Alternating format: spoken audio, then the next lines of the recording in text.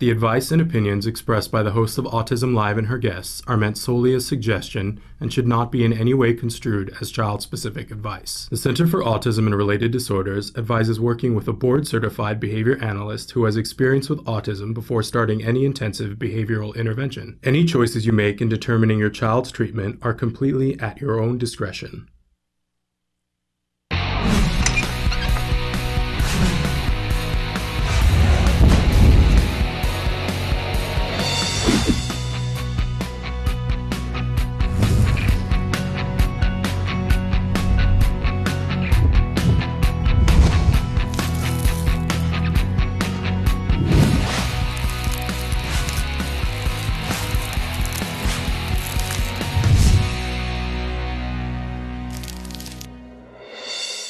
Good morning and welcome to Autism Live. I'm Shannon Penrod. We're webcasting to you live from the Center for Autism and Related Disorders headquarters in Tarzana, California. Welcome, welcome, welcome. We came back yesterday after an extended break, and we're thrilled to be back in the year 2014 to be here with you. We're going to be live for the next 2 hours talking about autism from a 360-degree perspective. We want to hook you up with resources and information to help you in whatever your journey looks like. We know that this is a big, beautiful spectrum filled with lots of people with lots of different concerns, daily concerns that look completely differently. So there's a lot to talk about. We want to talk about it with you and help you to get connected with the things that you want to know about. This entire show is meant to be interactive, so we want to start by reminding you that there are lots of different ways that you can participate with us because this show is supposed to be a conversation back and forth. So first of all, you can go to www.autism-live.com, and that's a great place to watch the live show. It's not the only place to watch the live show, but when you go there, you see a computer screen. There is a triangle on the computer screen. Click on it, and you can be watching the live show or the most recently recorded live show. Next to that computer screen is a lovely long white bar that you can, that's our live feature, put your cursor there, hit type away, hit enter, and it shows up with a slight delay on our screen here. I have an opportunity to read it and to be able to talk with you in almost real time and to further your questions to our experts that we have on the show. I want to reiterate that you can use that feature to talk to us about what you're seeing, to give us a review of what you're seeing, ask a question, suggest a topic, whatever it is that you'd like to be talking about. It's a great way to communicate with us, but it's not the only way to communicate with us. And Emily is going to cycle through some of the different ways that you can watch the show and some of the different ways that you can communicate with us. We, of course, are a big presence on YouTube, and we hope that wherever you watch us, that you'll do two things. You can, on most of the ways that you can watch us, that you'll participate and leave a question or a comment or something like that, but also that you'll share us. Whether you're checking out our information on our Facebook page, give us a like and share it, or if you're on the YouTube page, give us a review. All of that helps. It's a way for you to help this information get to more people. You know the way the internet works now, and when people share information or they review it, it allows other people for it to come up in their feeds, or it comes to their attention more frequently. So participate in whatever way that you would like to, and help us to continue to bring you quality information in a free format, because that's really important to us. I always like to remind all of you that I am not an expert in autism. Wish that I was sometimes. Sometimes I'm glad I'm not, right? But I'm a parent. My son was diagnosed with autism at the age of 2.5. In fact, we are this week going to be hitting is it the 8th anniversary? It is the 8th anniversary of when my child was diagnosed with autism. I still get a little verklempt. 8 years, right? But I frequently, it takes nothing for me to go back to that day and the 3 to 6 months leading up to that day, and to feel the emotion at that time of what am I going to do? How am I going to do it? And who do I need to know to make this all happen? And how overwhelming it was to me. And I will tell you honestly that I got incredibly lucky, because we were able within 6 months to get hooked up to funding and services for quality ABA therapy. And that's something we're going to be talking about a lot today, something we're going to be talking about a lot in the year 2014. But I did get hooked up with that information and the funding and the services so that 6 months, almost to the day after my son was diagnosed, he started quality ABA therapy. And I'll tell you, it's not the only thing we did, and nor should it be the only thing that anybody does, but it was miraculous in that the progress that we saw with our child. And I know that my child is not unique. He is unique. Who am I kidding? He's wonderful and he's unique. But our experience of ABA is by no means unique. And more of you who are watching have access to quality ABA therapy than had even 10 days ago. So we are going to be talking about that a lot. And it was important to me to be able to pay forward what we learned, and to do it in a way. I always think back to who I was on that day and what did I need.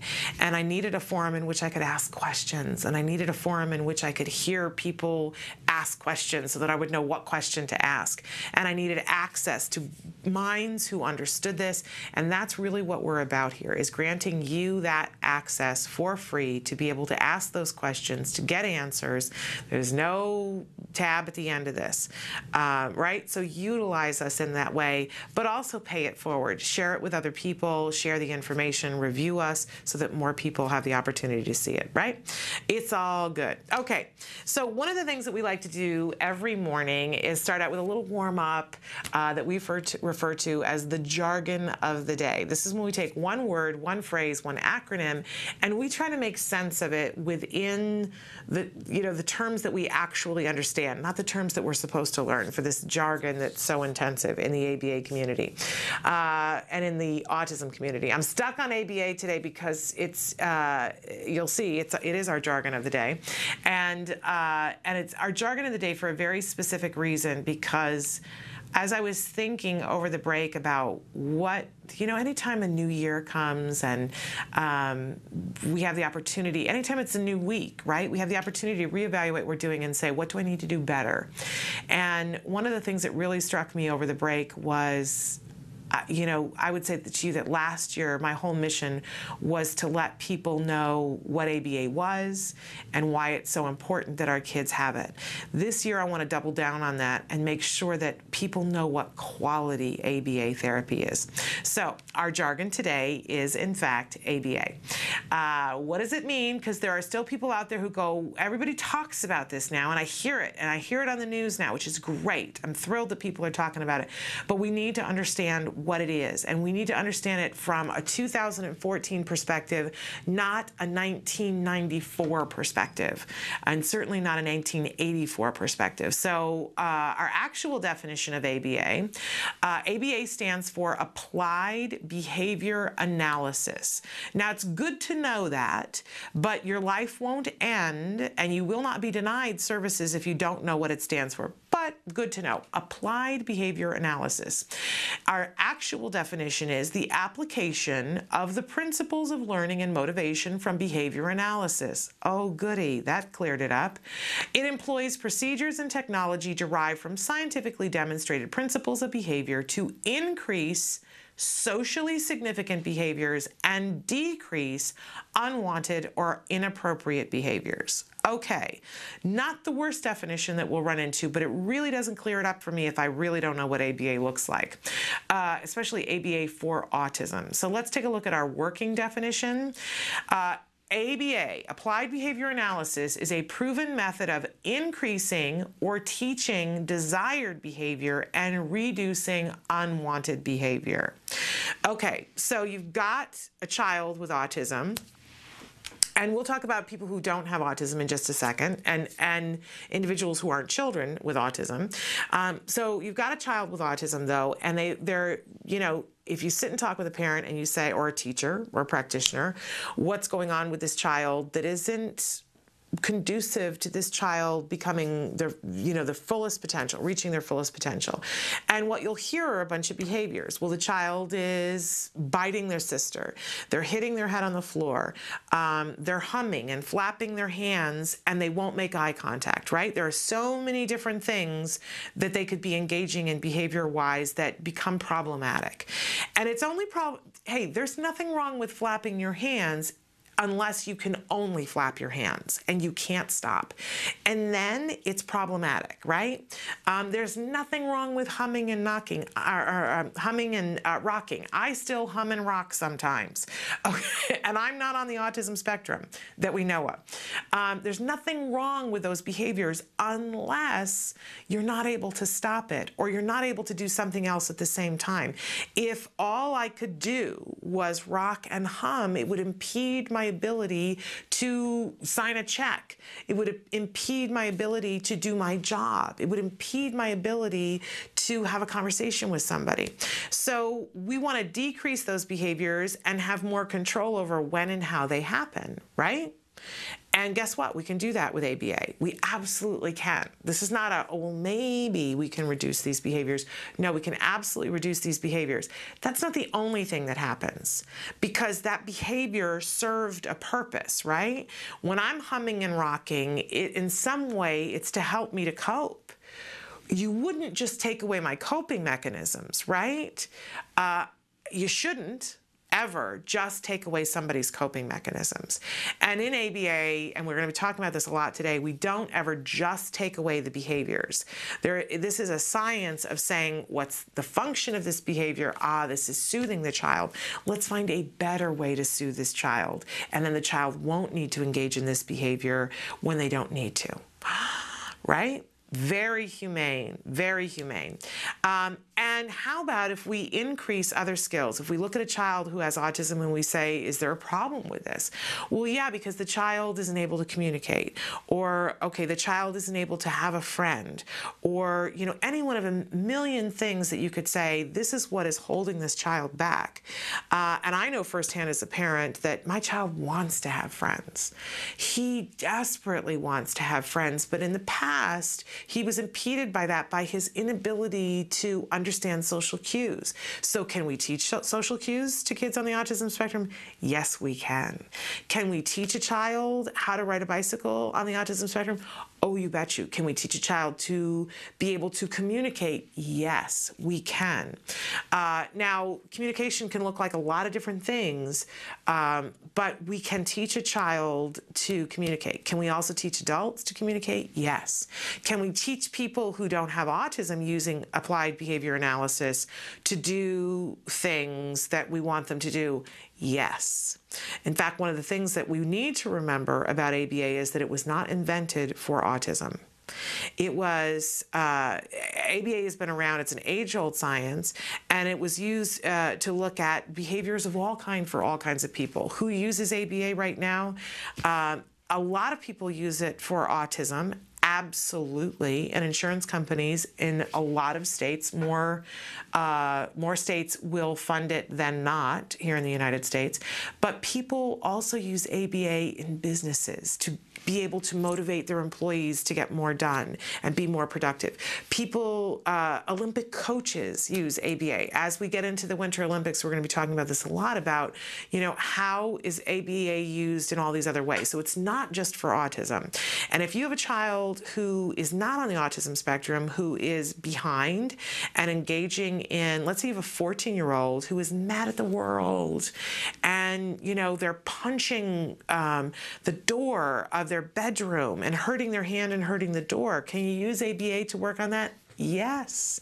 Yes, you can. Has lots of different applications. So really, really important for us, and in this year of 2014, when more individuals have access to ABA because more insurance is covering it and more states are mandating that it be covered, it is super duper important that we let the people who need access to ABA, who need to learn a new skill, or who need to reduce the behavior that's preventing them from access to other things, to get quality ABA. And we're going to be talking today about what the difference is between ABA and quality ABA, because herein lies the crux of everything. You want access to quality ABA. I wish that we didn't have to talk about that, but as more and more providers are out there, we're at a point where people are hanging out a shingle and saying, yeah, I do ABA for autism, and you can't just assume that they're good at it. So we're going to be talking about some ways that you can figure out if in fact they are. So that's our jargon for today, ABA, Applied Behavior Analysis. Okay. We always like to give you a question of the day. And since this is our first show where we have a question of the day featured on the show, we wanted to take a second to talk about what are your goals for 2014. Whether you have a child who's on the spectrum or you yourself are on the spectrum, chances are you have some personal goals for yourself. What do you want to accomplish in this year of 2014? Boy, my list is long. It's really, really long. But I think it's a wonderful opportunity for us to talk about goals, how you set a goal, how we can accomplish those goals. And we are going to be talking about that today. But I know that for me personally, it became very evident to me in December that I have to be more on it educationally with my son. That we're in 5th grade right now, and he's doing miraculously, and he is a completely included 5th grader, performing at or above grade level. But last year in January, I met for the first time Temple Grandin, and she really impressed upon me, and sometimes it takes me a while, right? I got to gear up, and I've been arming up and gearing up, but I really see now in 5th grade how important it is that I have got to give my child more than what the school can give him, and I got to find schools that can give that to him, and that I really have to ignite the fire that is in him in the area that he is interested in. And I know that I'm lucky because I know what he's interested in, but I need to give him the tools to get where he needs to get. And 5th grade is the perfect time to be thinking about that. I don't want to wait till he's in high school. And I did take a few minutes over the break to find the high school that I want my child to go to. More on that later. But and then I realized, okay, now I gotta figure out. So now I know the high school I want him to go to. Now I have to give him, because junior high really starts next year for him, or the year after, depending on where we put him in school. But I gotta get him to the junior high that gets him ready for the high school, that gets him ready for the college. So that's one of my big goals this year, is to be able to look at myself in the mirror next year and say, hey, I did a good job in terms of taking care of his educational goals. I have a lot of personal goals too, because our goals are not just about our kids, right? But we'll be talking about all of that in the future. But I will check in on Facebook a little bit later on. I want to see what your goals are. And remember, when you share your goals on Facebook, you give somebody an opportunity to have an idea and go, oh my gosh, I want that too. I hadn't even thought about that, but I want that too. And that, my friends, is when we really hold hands and help each other out. Okay, we always have a topic of the week. Our week is short this week, so it's just today.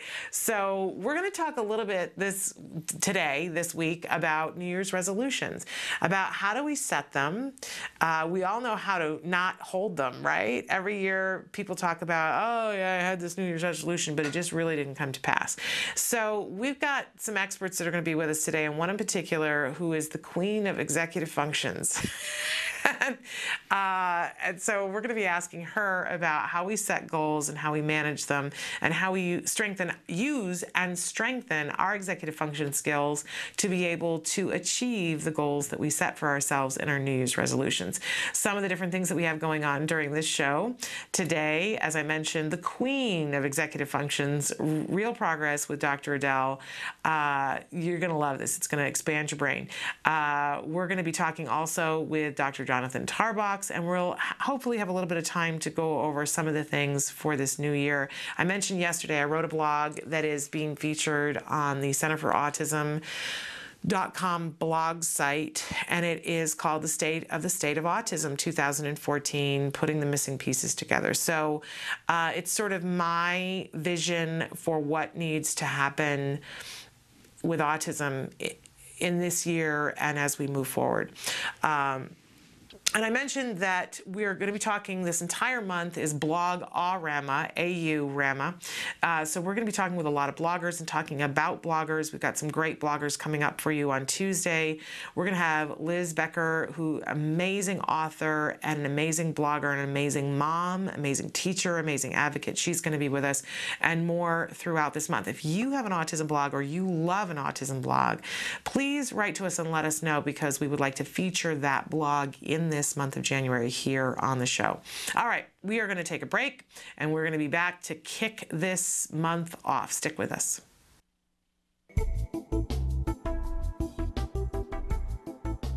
Skills is an online program that provides assessment, curriculum, positive behavior support planning for challenging behavior, and progress tracking, and it does this all in one place. The Skills Assessment and Curriculum addresses 8 areas of development, which even includes advanced higher level areas such as executive functions and cognition, which pretty much makes Skills the only ABA-based set of curricula for teaching more complex skills, things like problem solving, planning, self-management, perspective taking, and even inferring and predicting others' private events. Skills is a 4-step system. Step 1 is to add the child to your account. Step 2 is to start assessment. The Skills Assessment is the only ABA-based assessment with psychometric research demonstrating the language subscale to have excellent reliability. Every area of human functioning and typical child development from infancy to adolescence was researched, making the Skills Assessment the most comprehensive of its kind in the world, and we're quite proud of that.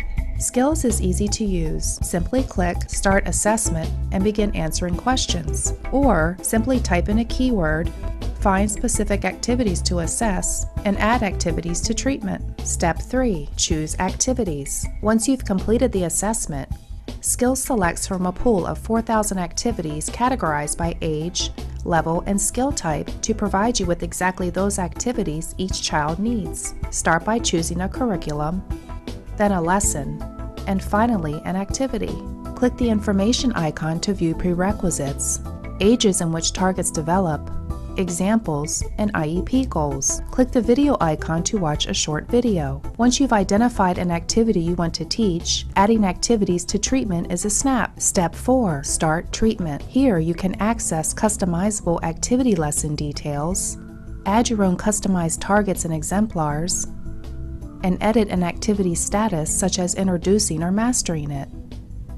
You can even print handouts such as worksheets, tracking forms, visual aids, and other materials. Skills also offers multiple progress charts mapping curriculum progress, lesson progress, and cumulative number of activities and targets mastered over time. The Skills language curriculum is categorized by verbal behavior type so that users can identify progress for verbal operants, such as echoics, mans, tax, and interverbals. Skills is one of the only programs that provides the ability to write behavior intervention plans, or BIPs, for challenging behavior. With just a few clicks, the outline of the behavior intervention plan is written for you and ready to be printed and implemented. You can learn more about Skills today and get started by visiting us at www.skillsforautism.com, or you can call us at 877-975-4559. Skills. Progress starts here.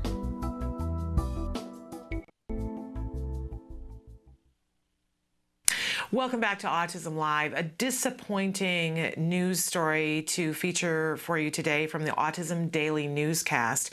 The headline is, Autism Organization Closes After Funds Go Missing. This is featured today on Autism Daily Newscast from Victoria, Canada. The Autism Network Connection of Victoria, Canada has not reopened its doors in 2014. The organization is in the middle of getting its not-for-profit status, but has not opened its doors since January 1st of this year because several thousands of dollars have gone missing from the funds raised last year. The founder, Rosemary Penna Watts, who started the organization in 2012, has decided not to pursue criminal charges. Ms. Watts told The Advocate that she should have been more on top of the situation when it arose. According to the story reported yesterday in the Victoria Advocate, a total of around $2,000 disappeared from a Walk for Autism fund, a sponsored walk the organization organized during a sponsored 5K run. Several thousands of dollars of the total of $5,000 raised also disappeared. Mrs. Watts told reporter J.R. Ortega that the trouble started in September when a volunteer was suspected of stealing funds. She further adds that when the amounts collected were not matching up to the amounts shown on the bank records, she then began to question the person. When the volunteer was confronted by Ms. Watts, she denied the allegations. However, receipts that Rosemary found did show money from the account being used on the volunteer's groceries, diapers, and family trips. As a not-for-profit organization, employees and volunteers are asked to hold on to receipts of any expenditure and be completely transparent. Unfortunately, one of the volunteers with the organization did not do this, causing an anomaly in accounting. A really disappointing story to hear, devastating that as a result, they're not going to be opening their doors. We're horrified by that. I'm somebody who just got my purse stolen last month, and my feeling at that time was, this is horrifying, but whoever took my purse has bigger problems than I have at this moment in time, having to take care of all the different things that I had to take care of. And while I agree with Ms. Penna Watts that when somebody is stealing money to get diapers and groceries, that's something devastating. But when it causes an entire organization to close, it's time to take other action. So we hope that they resolve this matter and that they are able to reopen their doors. To read this full story and more stories of this nature, you can go to autismdailynewscast.com. We are going to take a break, and we'll be back with Dr. Adele Nadowski for Real Progress with Dr. Adele. Stick with us.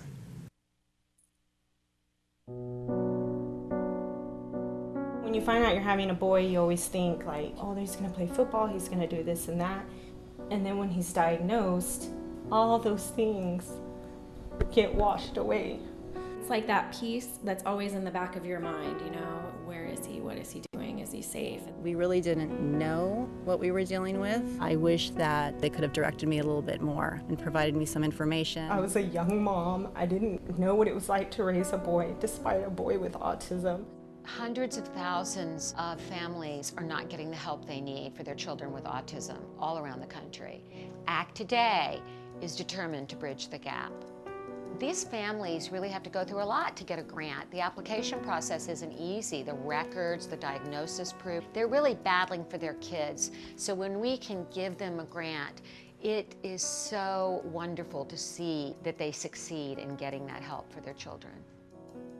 Our founder, Dr. Doreen Graham-Piché, is an amazing woman, and she is one of the world's foremost authority on behavior of children with autism. She's extremely knowledgeable, and she oversees every single grant we give. She is part of that process.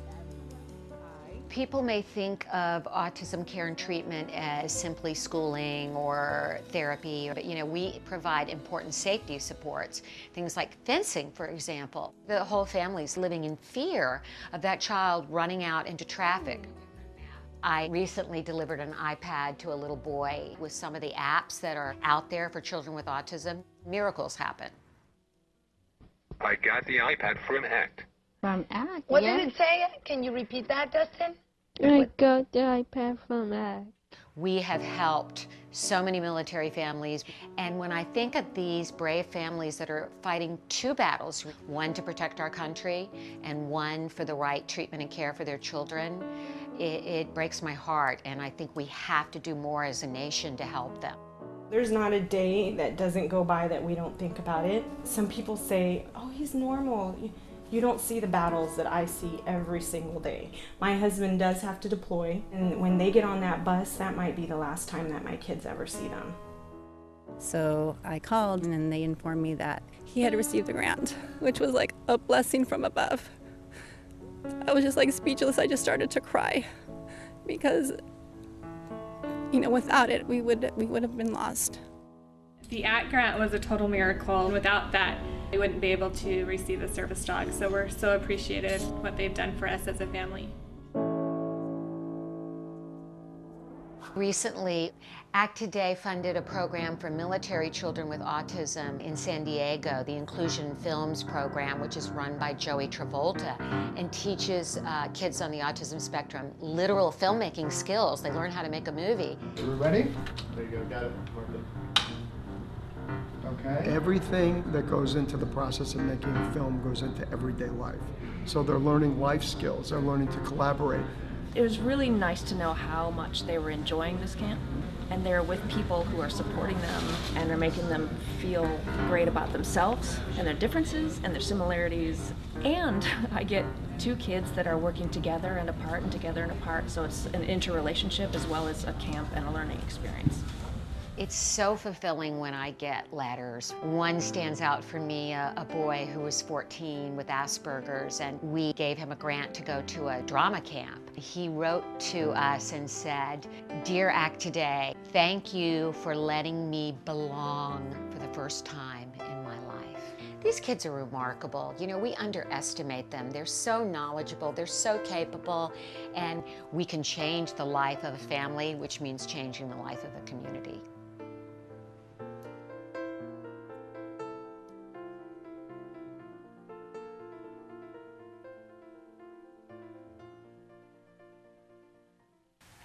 Welcome back to Autism Live. I want to start by giving a shout out to our friends in Wisconsin who have written into us and said good morning, that it is so cold in Wisconsin. It's cold in the studio right now because of the air conditioning. I couldn't help it. Of course, we have Dr. Adele Nadowski is here with us. We are in sunny California. It has been cold the last couple of days. I know.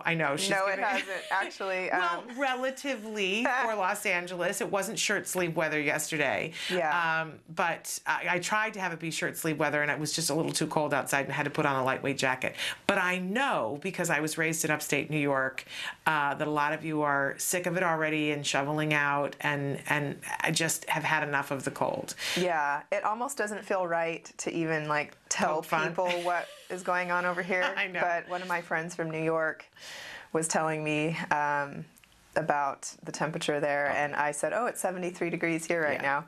And then he came back at me with, yeah, well, I just had the last 2 weeks off because I work for the school district. Yeah. And then we were like battling back and forth with each other. It was pretty funny. It's terrible. I did a radio interview on Tuesday for a radio show called 1 in 88 in New York.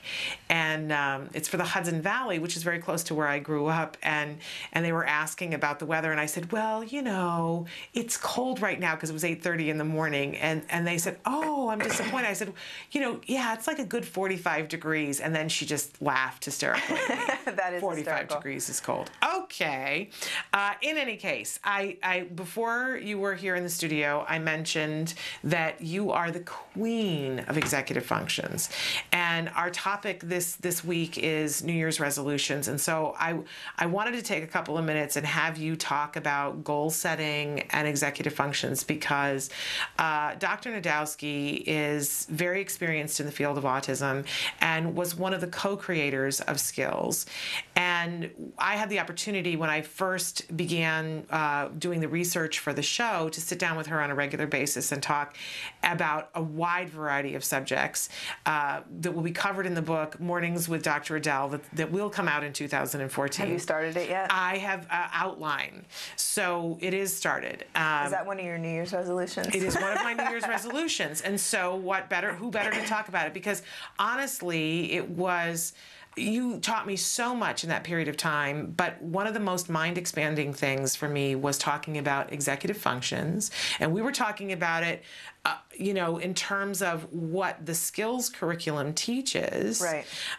Which you would think that would be just for kids who are on the autism spectrum that are younger than age 8. And yet I read through that curriculum and worked through it with you and learned so much as an adult who's not on the spectrum. So you are like the queen of executive functions. I'm sorry. You'll have to carry that for the rest of your life. But what better thing could somebody call you? You're very good at executive functions. So talk a little bit about what executive functions are and why being good at executive function skills is going to help us with our New Year's resolutions. Okay, great. So overall executive function skills are things that we do to organize ourselves and to reach goals and to keep ourselves doing the things that we need to do every day. So it's even the simple things like making it to work on time, getting your kids to school on time, all the organizational planning, problem solving, making sure you're attending to the right things, you're not getting distracted. If there's problems that arise in the middle of it, you can solve those. You're flexible enough to come up with new alternatives. So it's all these different things that we do kind of on the side that make us successful at the normal things that we do every day. Okay, so it's not just about saying on a piece of paper, here's what my goal is. There are steps that we have to take and things that we have to keep checking while we're taking them. I think that's where most of us fall down, is the checking and seeing, is this working? Am I being flexible? Or we meet an obstacle and we go, well, look, that's just not going to happen. Right. And yet when we look at, and what really enlightened me was a day when you sat in your office and you said, you know, let's take just going to a conference or something like that, all the things that you have to go through and all the different things that could get in your way and prevent you. And yet, you know, sometimes we're successful. And what are we doing in those times that we're successful that gets the job done? And how can we apply that to times when we haven't been successful? Right. That lit a light bulb over my head and I went, oh my goodness. Because I tend to say, well, you know, here are my big excuses. I just don't have time. I just don't have the ability. I don't have the resources. Or that's just how I am. I'm somebody who's late. That's just how I am, right? And we accept that about ourselves. I will tell on you a little bit that there was one day that you told me about the mom that you would see every morning driving to work who would be running with the stroller with her wet hair, with her child half dressed, and be running up to the school to get her little kindergartner there on time. And you said, I look at her every day and I feel bad because doesn't she realize if she just got up 15 minutes earlier, she wouldn't have to do this? No, it was every single day. Yeah. And her poor kids would be running too. Yeah. And I thought, oh my gosh, because, you know, I have been that woman in the past where I've been like, I just can't be on time. Yeah. But you're looking at it in a very systematic way saying, what do we need to change? Yeah. And in order to reach your New Year's resolution, you need to be realistic with the goals that you're setting. Good point. So first of all, what is the long-term goal and what is kind of a deadline? You need to come up with a deadline for yourself of what it is you're going to achieve and make sure that's actually even possible. And the way you're going to know if that's possible is if you break that down into further sub-goals. And if those don't seem achievable, then there's no way then this long-term one is going to be. Okay. So, you know, for example, I know a big New Year's resolution is people want to lose weight. Yeah. If you say, I'm going to lose, you know, a ridiculous amount of pounds by a certain date, and literally that's not even physically, like biologically possible, then you're already setting yourself up for failure. Yeah. And figuring out, okay, what are the certain behaviors that I'm going to need to do to reach each one of those individual goals? Sometimes it's also good to track your progress. Like, for example, we've been working on writing a book. And we knew that the deadline was a year away, and that the book was going to be 750 pages. That's a lot, and you want to get it done. And a year seems like a long time, but for 750 pages, I don't know. Right. So then we thought, okay, so we work 5 days a week, and there's this many weeks before the year deadline is up. So how many pages per day would we need to write? And we figured out it was 3.3 pages a day. Okay. Then we made a graph that showed a line. Like if you did 3.3 pages a day, and you enter in how many pages you've done so far, you should be able to basically stay on the line. If you get below the line, you're behind. If you're above the line, you're ahead. Right. And we would do that like every day basically to keep ourselves on track, so we mentally felt good about our plan. And, you know, doing something like that, we know science has shown that being accountable is a big part of achieving a goal. And also something that you mentioned before, being flexible. Because a lot of times we just get stuck someplace because we meet with an obstacle. So you've got a great plan, 3.3 pages, you know, I'm going to have, and then something happens. And you don't do your pages. The sprinklers come on and you didn't get to go to do your pages that day. And you go, well, that's not going to happen, and you get off course. But when you've got the graph and you see that, then you see, okay, I've got to change something. I got to have a course correction here, or I'm not going to get there. So on the next day, I'm going to have to do more pages or whatever. Or maybe when you build your initial plan, you know that there's going to be days like that. That's part of the setting a realistic goal, because we're not perfect, right? Right. And setting a buffer in there for that to happen occasionally or something like that.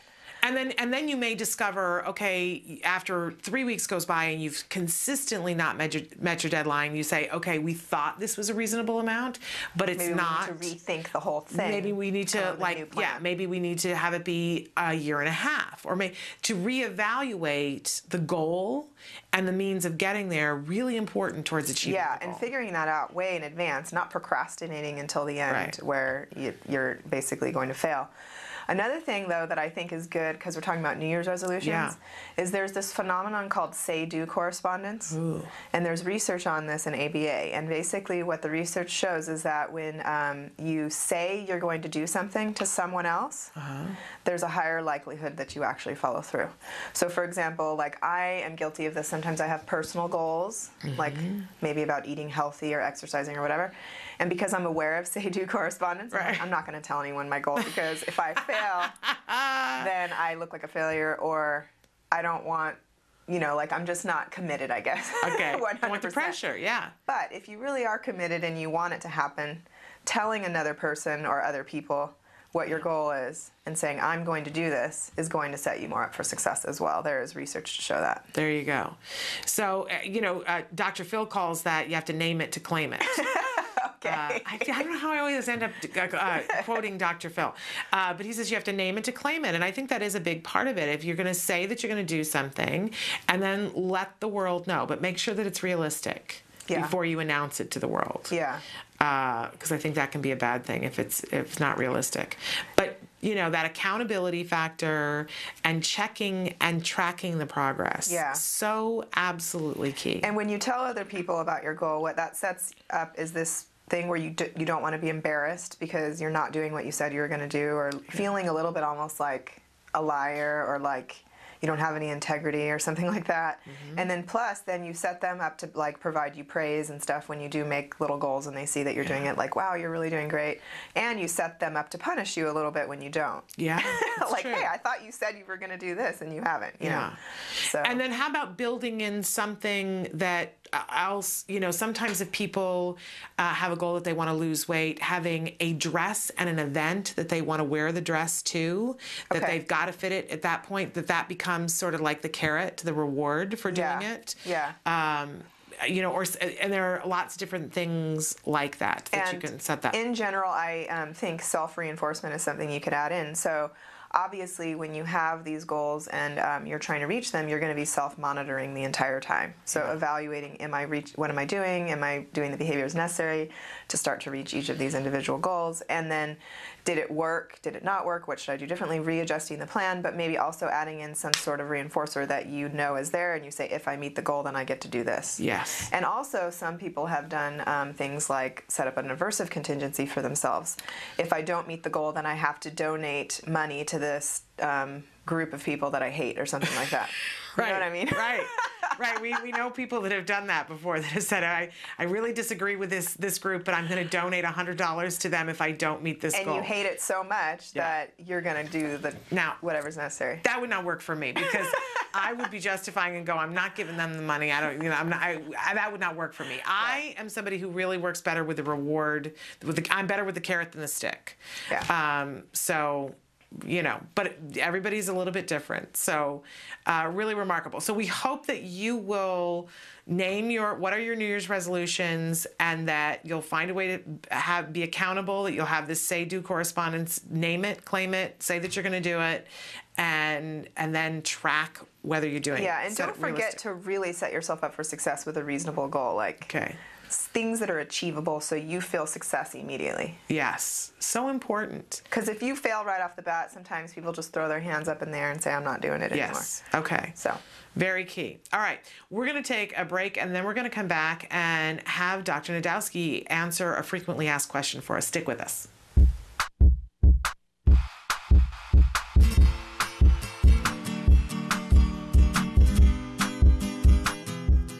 Hi guys, welcome back to Smarty. It's January and a whole new year has gone by. To commemorate that, Autism Live and Smarty have decided to give you a template to make your very own time capsule. The materials you'll be needing are glue, a jar, photos, keepsakes, pen, and a template you can print from facebook.com/autismlive.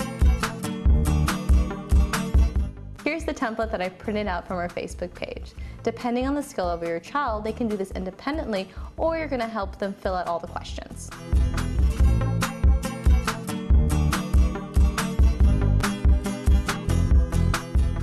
Once you have finished filling out the time capsule sheet, I've left 2 spaces on the top, one for a school photo, one for a family photo. Feel free to glue an image there.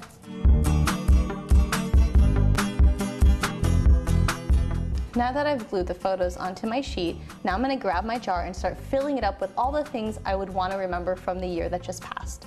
I would say include photos, mementos, toys, things that are going to be really important to you at this time and moment that you'll be excited to see later in the future. Once you're done filling up your jar with all the things that were important to you for the year 2013, you're going to want to seal it up. And it's up to you for how long you want to keep it locked up. Time capsules are a great way to remember where you have been and where you're going. So I hope you really enjoy this activity, and until next time, craft on, guys. Can you see me flying by your side? Welcome back to Autism Live. Our very special guest here in the studio with us is Dr. Adele Nadowski, and our question for her is, does ABA work for high-functioning kids? And the answer to that is absolutely yes. ABA, which stands for Applied Behavior Analysis, is the science of behavior and its application towards something that is meaningful to anyone. So basically what that means in plain English is that we know how to teach things. We have a science of learning. So it doesn't really matter if you're low functioning, high functioning, whatever it may be, if you have something to learn, and this even includes typically developing children and adults. And this could be any behavior change that they want to make whatsoever in their life. So obviously high-functioning individuals with autism have things to work on, social skills a lot of times, perspective taking, keeping themselves organized. So whatever that may be, we can apply behavior analysis towards that goal, and we can absolutely teach. Now, do we take the same approach we would take with a lower functioning child? Maybe not. And I think that's where there might be some confusion, because sometimes ABA is considered synonymous with, and this is incorrect by the way, but some people think that ABA is the same thing as DTT, or what is called discrete trial teaching, and so they say that's not going to be appropriate for a higher functioning child. And I would say I probably would agree with that a lot of times, but there's other types of teaching procedures within the ABA umbrella that will work for them. For example, doing things in the natural environment and using natural environment training. So given that, if we just remember what ABA is, which is the science of learning and being able to teach people things, then we should be able to teach anyone anything that they need to learn, including those high-functioning individuals. Wonderful answer. Thank you so much. We're going to take another break, and we'll be back with Dr. Adele Nadowski to talk about the launch of the BIP Builder that happened today. You won't want to miss this. Stick with us. What do you think about ABA treatment? ABA is the one that's documented, but I think that's what I think is important with little kids, the intensity. If this kid's 2, 3, and 4 years old, he needs 20 or 30 hours a week of intensive early intervention, working one-to-one with an effective teacher. And an effective teacher knows kind of how just hard to push, because you got to stretch these kids. If you don't stretch them somewhere, they don't advance. You push on them too hard, they go into sensory shutdown. The worst thing you could do with an autistic 2-year-old is to do nothing with them and just let them sit there rocking. And when I was very young at 2.5, ABA type things were used on me, but it wasn't called ABA in that day. You know, my teacher would hold up a cup and she'd speak slowly. You got to speak slowly to these kids because there's auditory processing problems. She'd say cup, and then I'd say cup, and the teacher would praise me. You know, that's very similar to ABA. You know, ABA in its original form is a little kids program. The whole idea is you're trying to get language jump started. And I like the more flexible kinds of ABA. You got different levels of kids. I had ABA type stuff when I was young, but then after I pulled out of it, I didn't have to go through elaborate things of getting ready for school. I still have this habit now today. I lay my clothes out the night before that I'm going to wear, so when I'm sleepy I can just get them on. And then you have other individuals where they've got to do very structured, breaking down the task analysis. This is where after you get out of the little kids and you get them talking, they kind of diverge into different levels of functioning. And a type of ABA program that'd be suitable for a very severe kid would not be something you'd want to do with a mild Asperger kid, because you're going to bore them to death and make them hate school. Absolutely. Welcome back to Autism Live. Our very special guest here in the studio with us is Dr. Adele Nadowski. She was one of the co-creators of Skills. And today, the Skills BIP Builder launched, which is a very exciting day. Yes. We talked about this a little bit yesterday with Dr. Doreen Grant-Boucher, but tell our viewers what the Skills BIP Builder is. The Skills BIP Builder is a tool that allows you to come up with assessment and plan and data tracking for challenging behavior. So the way that it works is it's all online, and you log into an account and you enter in a child's information. Then it allows you to fill out an indirect functional behavioral assessment, the CIFA, which is the Card Indirect Functional Assessment. It asks 35 questions about the challenging behavior. Then based on how you answer those, it provides a hypothesized reason or function that the child is, why they're engaging in that behavior. And then it's important to note that the CIFA is just one critical component of conducting a thorough functional behavioral assessment, though it's also good to do direct observation and other methods. But once you have that figured out, the next step of the Skills BIP Builder is to go in and collect baseline data. So it actually allows you to put in the data for the challenging behavior during baseline before you've started the treatment. And then it takes you to the next step, which is to build the behavior intervention plan. And to do that, it just asks you what was the function, so you can use what you determined during your functional behavioral assessment. You put that in, and then it asks you some questions about what components you'd like to include in the BIP. Everything it presents you with is evidence-based, and so we know that the options it's giving will work and be effective for that particular function of that challenging behavior. You then can save your BIP, print it, use it with your team, and then you also, the last step of using the Skills BIP Builder is to enter in your data once you've started the treatment. And it produces all these beautiful graphs, and it's able to show you here's the challenging behavior before treatment during baseline, then you wrote this BIP, and now here's the challenging behavior since you started the treatment. So you can evaluate if your BIP is actually working or not. And if it's not, then of course you can go back and make more adjustments and again start tracking again. So you can show progress and whether or not it's actually working. An incredible tool. It is part of the Skills program, but you can now, as of today, get it separately on its own. Yes, it is now being, it has hit the market as its own tool because some people don't need all the other things that the Skills program gives. Skills has many, many other things in there. So this is very specialized just for challenging behavior. Okay, and I want to go through 3 quick examples of how useful this tool could be. So I want to start with an example of if there's an ABA provider and they're working with a child, and so if somebody's out there and they're an ABA provider and they're working with a child, how can the BIP Builder make them more effective and more efficient in creating a right intervention for a behavior if they're a professional? Okay, so that would be someone like me. Okay, so before the Skills BIP Builder existed, I would go out and do my own FBA and write my own report. All that takes time. This does a lot of the work for you. By making it simpler, so I save time. Then I would sit down and write my BIP, which again, I have to even just take the time to think of all my options and what might be good or what's evidence-based and this and that. This gets rid of all of that because it just kind of is almost like a checklist of like, here's all the things we know will work for that particular function. It weeds through all of it. Yeah, it says, then, here's what's effective, pick what you want. Yes, so it's like I'm thinking, wow, I should have just done that a really long time ago, like wrote my own list so that I didn't have to think about it for so long. And then once you choose the ones you want, it writes the BIP for you. So again, that's all that time I would have spent writing it up. And it leaves fill in the blanks for you to put in specifics. So that you can spend your time only worrying about the very minute details, not the overall plan. And then so for me as a professional, why this would be useful is that it saves me lots of time. It gives me a place where everyone else on the team can also log in and see the information. We can, you know, communicate about what's going on much easier. You can provide services at a distance. Also. And it's actually been shown. There's research, and we've done a whole segment with Dr. Tarbucks. There's research to show that with professionals, it makes you write a better BIP, a more effective BIP. We did publish that study this year.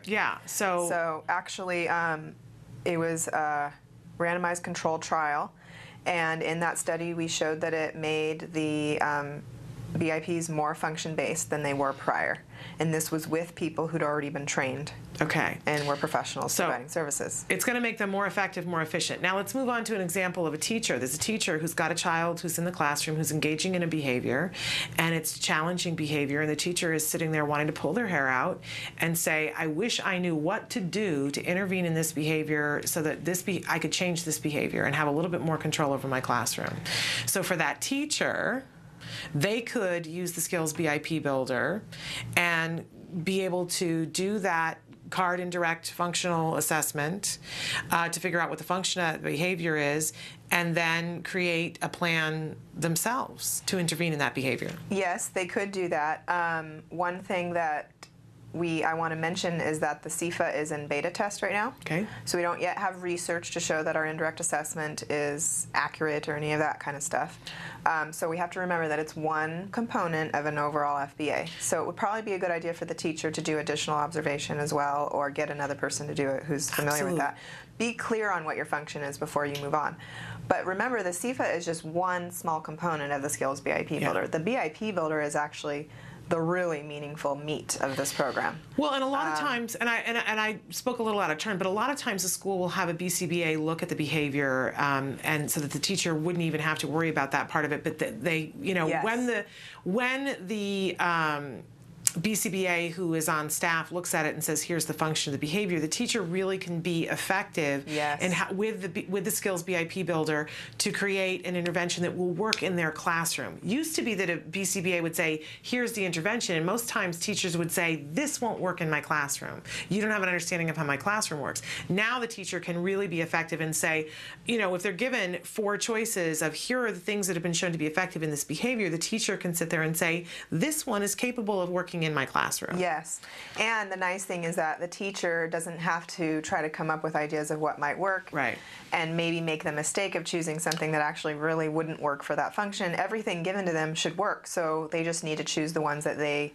think are capable of being entered, and they can customize it. And so I think it's really great because it guides them through the process, and I think it could have a major impact for teachers. Absolutely. This is like huge for them, so that's really exciting. And then my third example is being a parent. And I've talked before on the show about how I use the BIP Builder to go into my child's IEP and compare it with the BIP that was created by somebody at the school to say, this one isn't going to work. But I also think too, Dr. Nadowski, and correct me if I'm wrong, by having access to this as a parent, it really empowers us. And I think about, you know, it's so important for us in the home to be consistent with what we do when we're intervening in a behavior. And just the other day, and I'm going to take it to this example, my husband and I were having a discussion about, we have a dog, and obviously dogs are different than children, but sometimes, you know, we can talk about how things work in the same way. And I have an intervention that I am doing for our dog when I run the vacuum cleaner. Because she loses her mind, right? Before I run the vacuum cleaner, I get the vacuum cleaner out, and I give her a treat, and I talk to her and calm her down.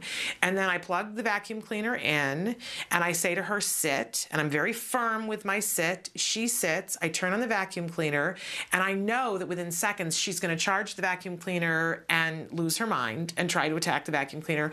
So before she does that, I praise her for sitting really nicely, and I take the time to pet her. Then I very slowly start to vacuum, and every like 10 to 30 seconds, depending on how she's doing on that day, I praise her for doing this. Now, my husband saw all this and was like, oh my gosh, I can't believe that, you know, because I run the vacuum cleaner, I have to lock her up outside between 3 doors because she loses her mind.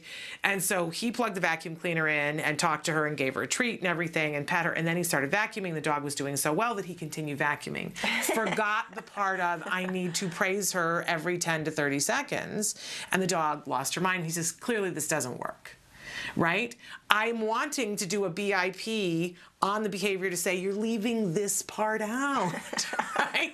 And I'm thinking about how effective it would be dealing with your spouse sometimes when you've got the actual thing in front of you to say, honey, you're doing great on these 3 things, but here's this other component that's really essential and important.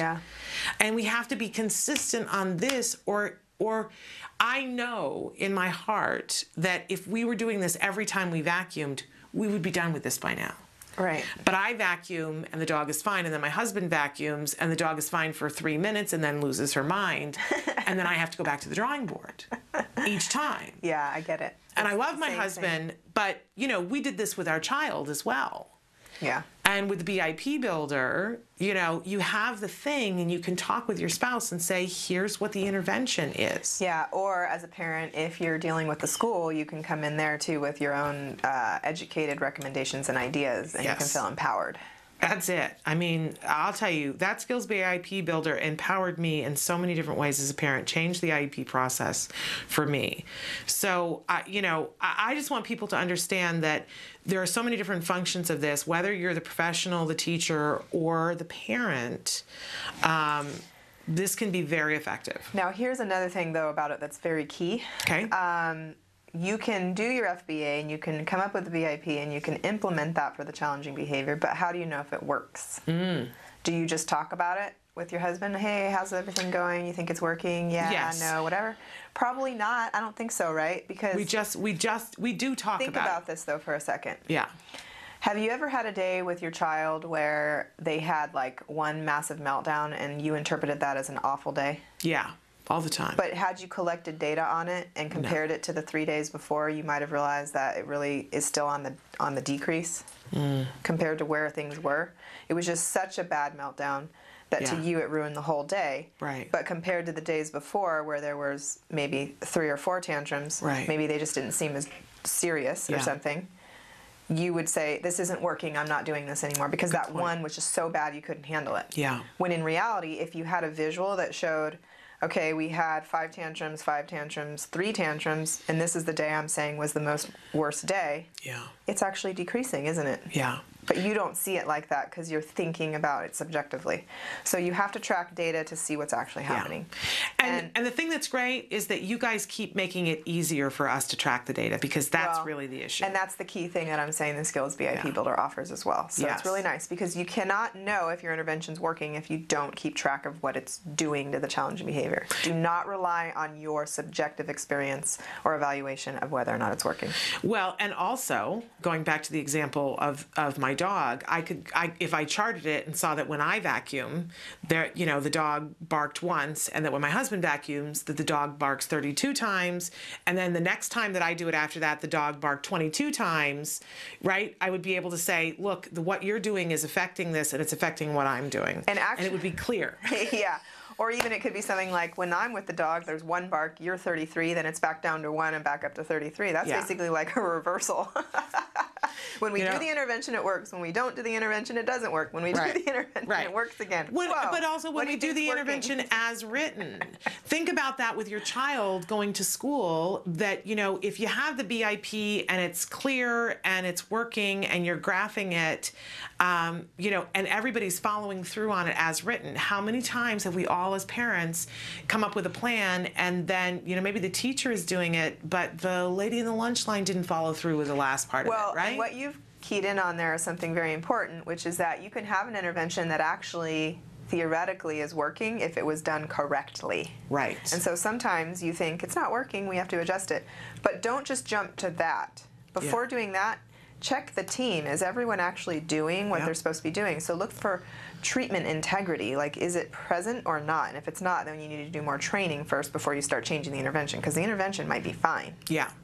Now, here's my big question to you, and I should have asked you this beforehand, because somebody had written in and said, where can we get the Skills BIP Builder? Do we go to the Skills site to get it? Nope. It's got its own site. Yeah, it's skillsbipbuilder.com. Okay, skillsbipbuilder.com. Great. Yes. And you can check it out. It is active today. We're going to say goodbye to Dr. Nadowski. Thank you for being here and answering all of our questions about this. And we will see her back here next Thursday. It used to be Friday, now it's Thursday. Make notes on that. But we're going to take a break and go to the A Word. This is the ongoing documentary being made by the Center for Autism and Related Disorders following Jack Riley, a little boy who was diagnosed with autism at the age of 2. Now, this week we've gone back to the very first episode so that you can see where Jack Riley was on the first day that they filmed him and where his parents were on the first day that they filmed them. You have the ability to watch the whole series on its very own YouTube page, but check out, if you've been watching the show on a regular regular basis, you'll be amazed to see how far Jack Riley had come by watching where he started. This is the A word.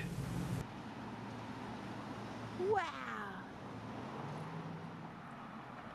Sand. Does that feel funny in your hands? Do you want to go swing? Jack Riley.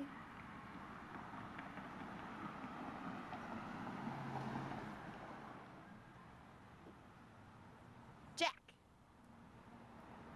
Good looking. Thank you. I accept that he has sensory issues. I completely accept that he has speech delays. All of the symptoms and the things that lead up to the word autism, I have no problem accepting that, and I have no problem addressing that and being aggressive about it and making those things happen. It's the word itself that I have a hard time with, mostly because of my perception, and I imagine the perception of a lot of people that autism is Rain Man. I don't have my maple syrup either. I'm going to be without my maple syrup and my toothpicks. It's all these images that you see, you know, even when they put a child on TV, it's a child who's so severe and doesn't hug his parents, and because our son does that, it's just hard for me to make that leap. And then logically, I get it. It's a big spectrum, and it's just a personal thing. But it's hard for me to say the word because you don't want to admit anything. It makes it real to say the word. We knew it even before, to a certain extent. You know, he would line up cars, and I'd walk on the knuckles of his toes a lot. I mean, I remember even having conversations saying, like, I'm sure he walks on the knuckles of his toes. I'm sure he lines up his toys. Yeah, the more times you say, oh, sure, then you find eventually you've got he spins. to draw a circle around those and say, okay, what does that add up to? So we always noticed that. He didn't point. He never pointed, although we didn't realize that until we went through this process. If our pediatrician had asked us, you know, 8-9 months ago, does your son point? We would have known a lot right then.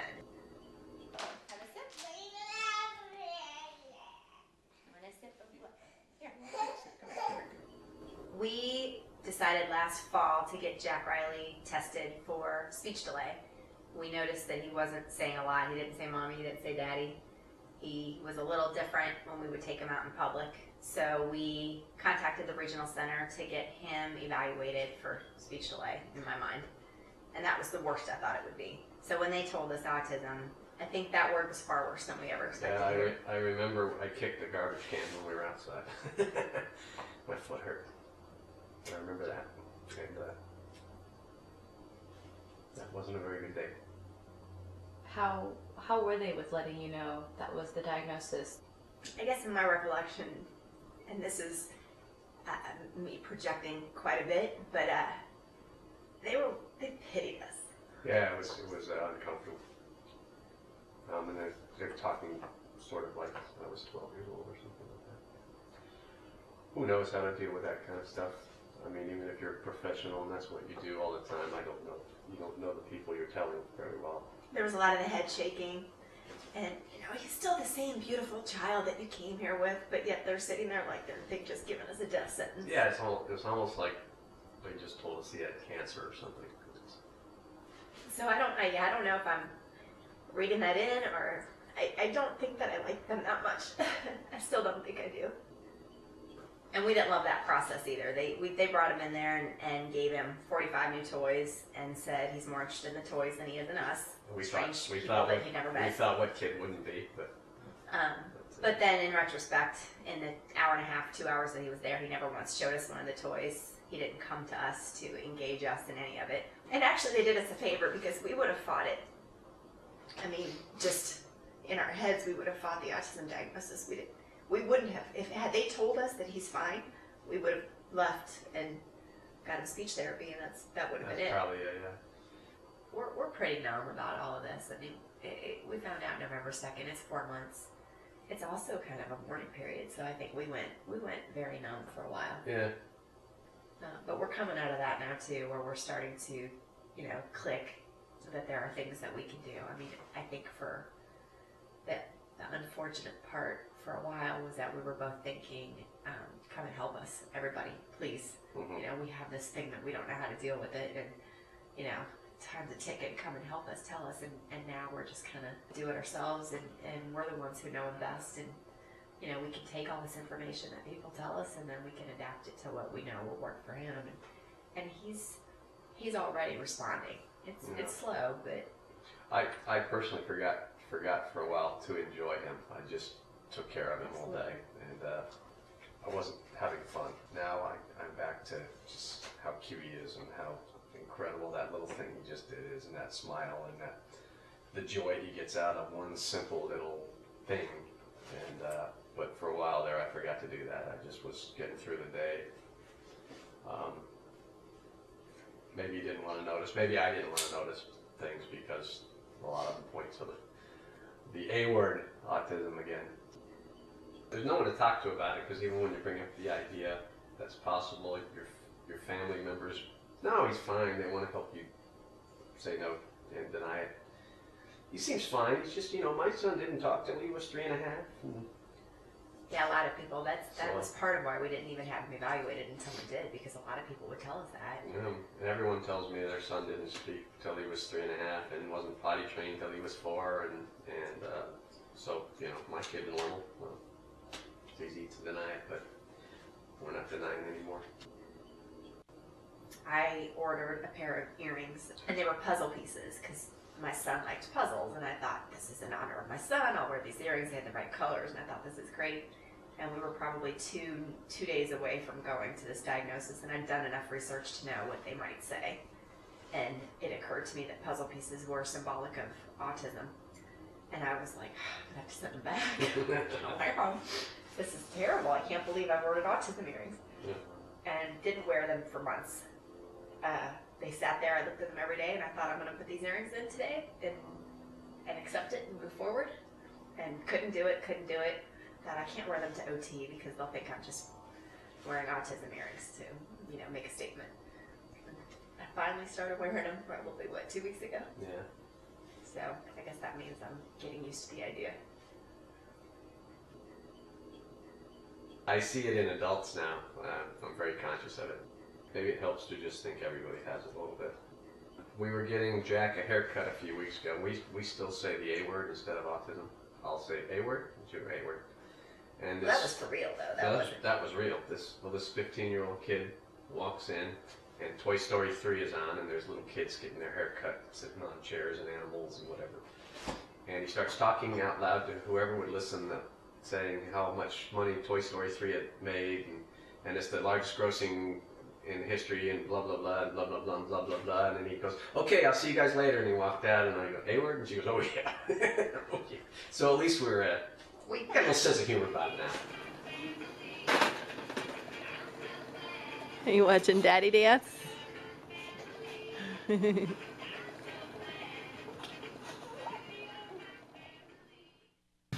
Welcome back to Autism Live. Again, that was the A word. You have the ability to watch this entire series, over 2 years worth of footage now on their YouTube page, and see how far that little boy has come from that moment in time, and how far those parents, that family has come.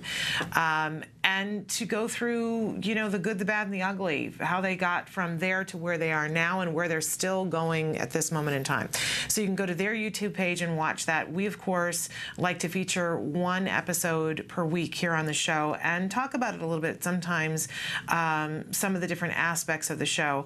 Really interesting to me now as I've gotten to know this family and to see, honestly, how far those parents have come from that first moment when even being able to say the word autism was overwhelming.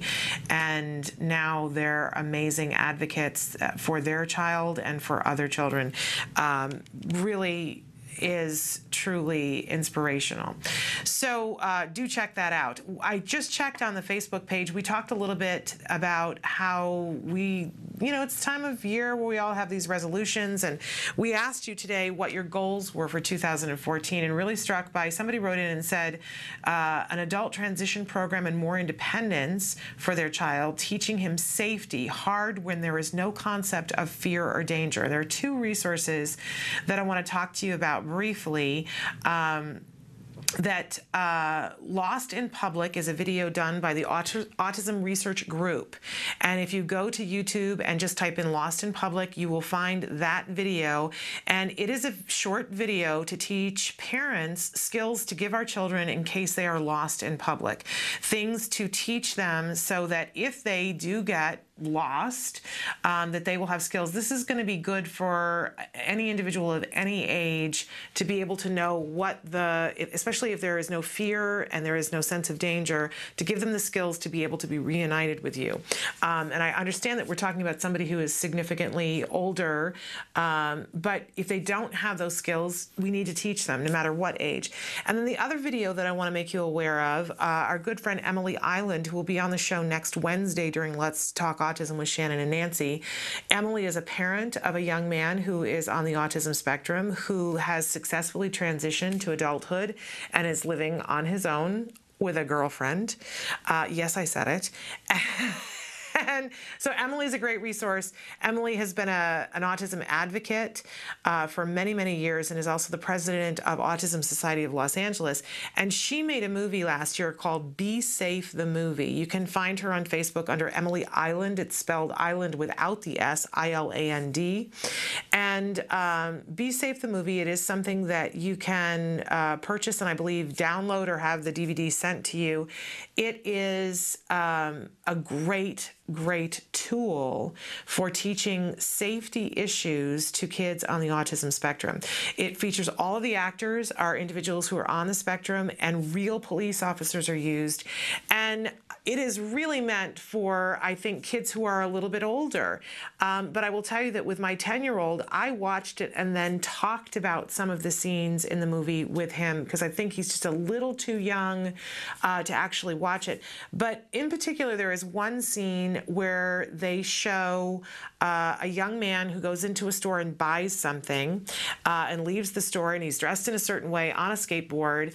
And at the same time, at another drugstore, somebody dressed very similar goes in and robs the store. We see the police getting the information about what the individual is dressed like, and we see them misidentify the child on the spectrum, he's a teenager, and pull him over with guns drawn and ask him to sit on the curb. And it took my breath away, but they talk about it and they show you from the police perspective, they show you from the kid who is on the spectrum's perspective, they show you each and every person's perspective about what happens and how you need to react in the situation. My blood ran cold because I thought, if I were there and police drew a gun on me and said, get down, I would freak out. And then I thought about what would my son do and how badly it could go south really quickly. But they showed, here's what you need to do. If the police are there and saying this to you, you need to put your hands in a certain position and you need to do exactly, and you need to not be afraid because it's all going to be okay. So there is that story and so many others in Be Safe the Movie. I want to encourage you, if you've got a child who does not have a sense of fear or danger, to watch that movie with them, because even if there is no fear or danger, we can teach the skills that are important to keep our kids safe. And that's exactly what that video is for, Be Safe the Movie. And again, Lost in Public from the Autism Research Group. And hopefully that can help you to reach your goal this year of teaching your young adults how to be safe. All right, we're going to take a break. And when we come back, Dr. Jonathan Tarbox is going to be with us. He is the head of the Autism Research Group. So stick with us.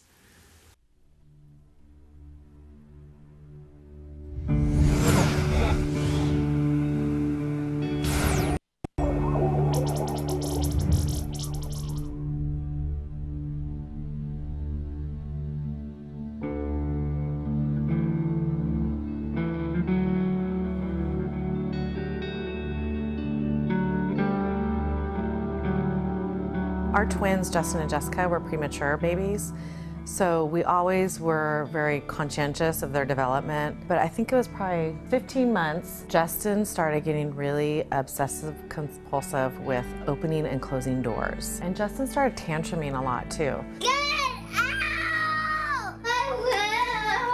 These would be major tantrums that were just completely debilitating to the family. Having to take him out of the house put him in the car, drive around, just to calm him down. I remember a breaking point and just thinking, you know what, we got to do something. This is not right. Once we were on the track to getting a diagnosis for autism, we started sharing that with our close friends and family. It just so happens that somebody from our older daughter's private school called us out of the blue. She introduced herself and she says, I know that recovery is possible. Those words so early in our journey were a guiding force for us. As we got more educated in knowing what is effective therapies for kids with autism, we realized quality ABA is vital to that progress. That's where we decided that CARD was the right provider for us and for our son. Justin responded very well to therapy. The behaviors were tracked, and we saw that what was being instituted was working. Justin, what are you doing? You are coloring. Good for you. There was real progress, and there was progress that was tangible. I just remember when he made a sentence. He said a sentence. We were just happy about it, going, no way, I can't believe you just did that. What's the date? The 18th. 18th of what month? December. Oh, what year is it? 2007. Oh, okay. So how old are you today then? 5. The therapies that CARD did for Justin didn't just impact his daily living skills, but it was a positive impact on our entire family. I'm Justin. I am in 4th grade. I like playing video games sometimes. My dream to build a teleporter machine. Like sometimes if like we're on an airplane and it's like really long, you guys just say, oh, hurry up with that teleporter machine. We're waiting on you. And I just started Friday Night Lights. This is our 3rd game of the season, and it's pretty fun. You have to be fast. We attribute so much of Justin's recovery to CARD. Their goal was the same as our goal. We wanted Justin recovered. June 12, 2008 is a day that I celebrate every year because that is the day that Justin was deemed recovered from autism. And Dr. Doreen Graham-Pichet met with us, looked at him and just said, he's brilliant. You need to keep his mind stimulated because he's very smart and he has no residual traits of autism.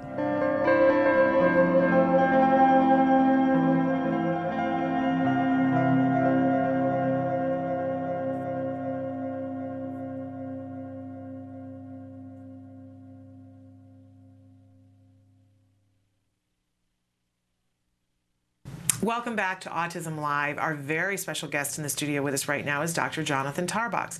As I mentioned before the break, he is the head of the Autism Research Group. I was just mentioning that you have a great video, Lost in Public, that's out for people who are concerned. You know, we always want to be ahead of things. We don't want to wait until our child is lost and say, oh my gosh, I should have taught this. And this video is a great video for teaching these kinds of skills. This is exactly the kinds of things that you guys do. It's stuff that we really need as parents. Yeah, and your viewers should know that that video applies equally well to typically developing kids. It doesn't necessarily have to be kids on the spectrum. The only difference there is maybe kids who aren't on the spectrum are going to require a few less rehearsal trials or whatever, or a little bit less time to learn the skill, maybe. But a lot of typically developing kids really honestly don't know what to do when they get lost in public, and they end up doing things that are dangerous, like going with strangers or just standing in one place crying and screaming, or, you know. So a lot of kids could really benefit from learning that. And I think I mentioned before that a couple of weeks ago we had Matt Asner, who is the head of Autism Speak Southern California, and he had just lost his child who's on the autism spectrum at the LA Car Show, and his child did really well. But he said, not because I taught him these skills. It was just luck. It was just luck, and he said, because I said, had you taken the time to teach these kinds of things? And he said, no, I'm embarrassed to admit that I hadn't, but you know, this really taught me about how important it is to make sure that they do have these skills. Right. So just a reminder to all of us, don't be the person who says, why didn't I teach this later on? It's free, Lost in Public, go on YouTube, find it, and then teach your child these skills. That's easy enough to do. You'll be grateful that you did. It's good insurance. Money in the bank, as my mother used to say. Okay, so we've talked a little bit about that, but I had asked Dr. Tarbox, you know, one of my big New Year's resolutions, one of my goals this year is that we're going to be talking about quality ABA. Oh, that's great. I love it. Because for, you know, last year, one of my big things was that I was going to get as much word out there about how essential it was to get ABA and how you got access to ABA and yada, yada, yada, right? And, you know, we did what we could, but it really became clear to me over the break and some of the things that I was reading and some of the arguments that we're talking about blogs all this month, right. all the things that were happening in social networking, how essential it is that everybody understand what quality ABA is in 2014. Not your mama's ABA, not 1984 ABA, right. and not ABA that isn't specifically for autism, and not something that somebody hung a shingle and said, I do this. Right. So my question to Dr. Tarbox right now is, how can we know? If we don't know, what's the difference between ABA and quality ABA? Right, right. Well, Dr. Doreen Granpeche and I actually wrote a brief book chapter about this, so that might be helpful for folks. If they look up, well, they can email me for it, and I can send them a PDF copy of it, or they can email you, and you let Absolutely. me know. Request it, and we'll get it sent to you. It's called something like What Makes a Good Quality ABA Program. I love it. Something like that. But it basically outlines sort of the main features that you're looking for. Some of the sort of hallmark, you know, sort of the skeleton of what, you know, really is the most important features of an ABA program.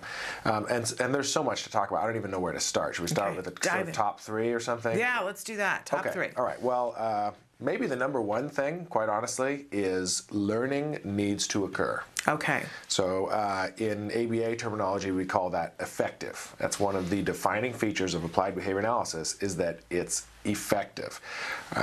In many helping disciplines, it's good enough. You know you've been successful if you care a lot and you try hard, okay? In ABA, you have to care and you have to try hard, but it's not good enough. You have to produce results. Okay. If you don't produce results, you're not doing your job in ABA. Period, okay? So we start with the assumption that every child with autism is capable of learning. Every child's skills, whatever they are today, should be a little bit better tomorrow because of what we do. Okay. That's our job, that's our mission.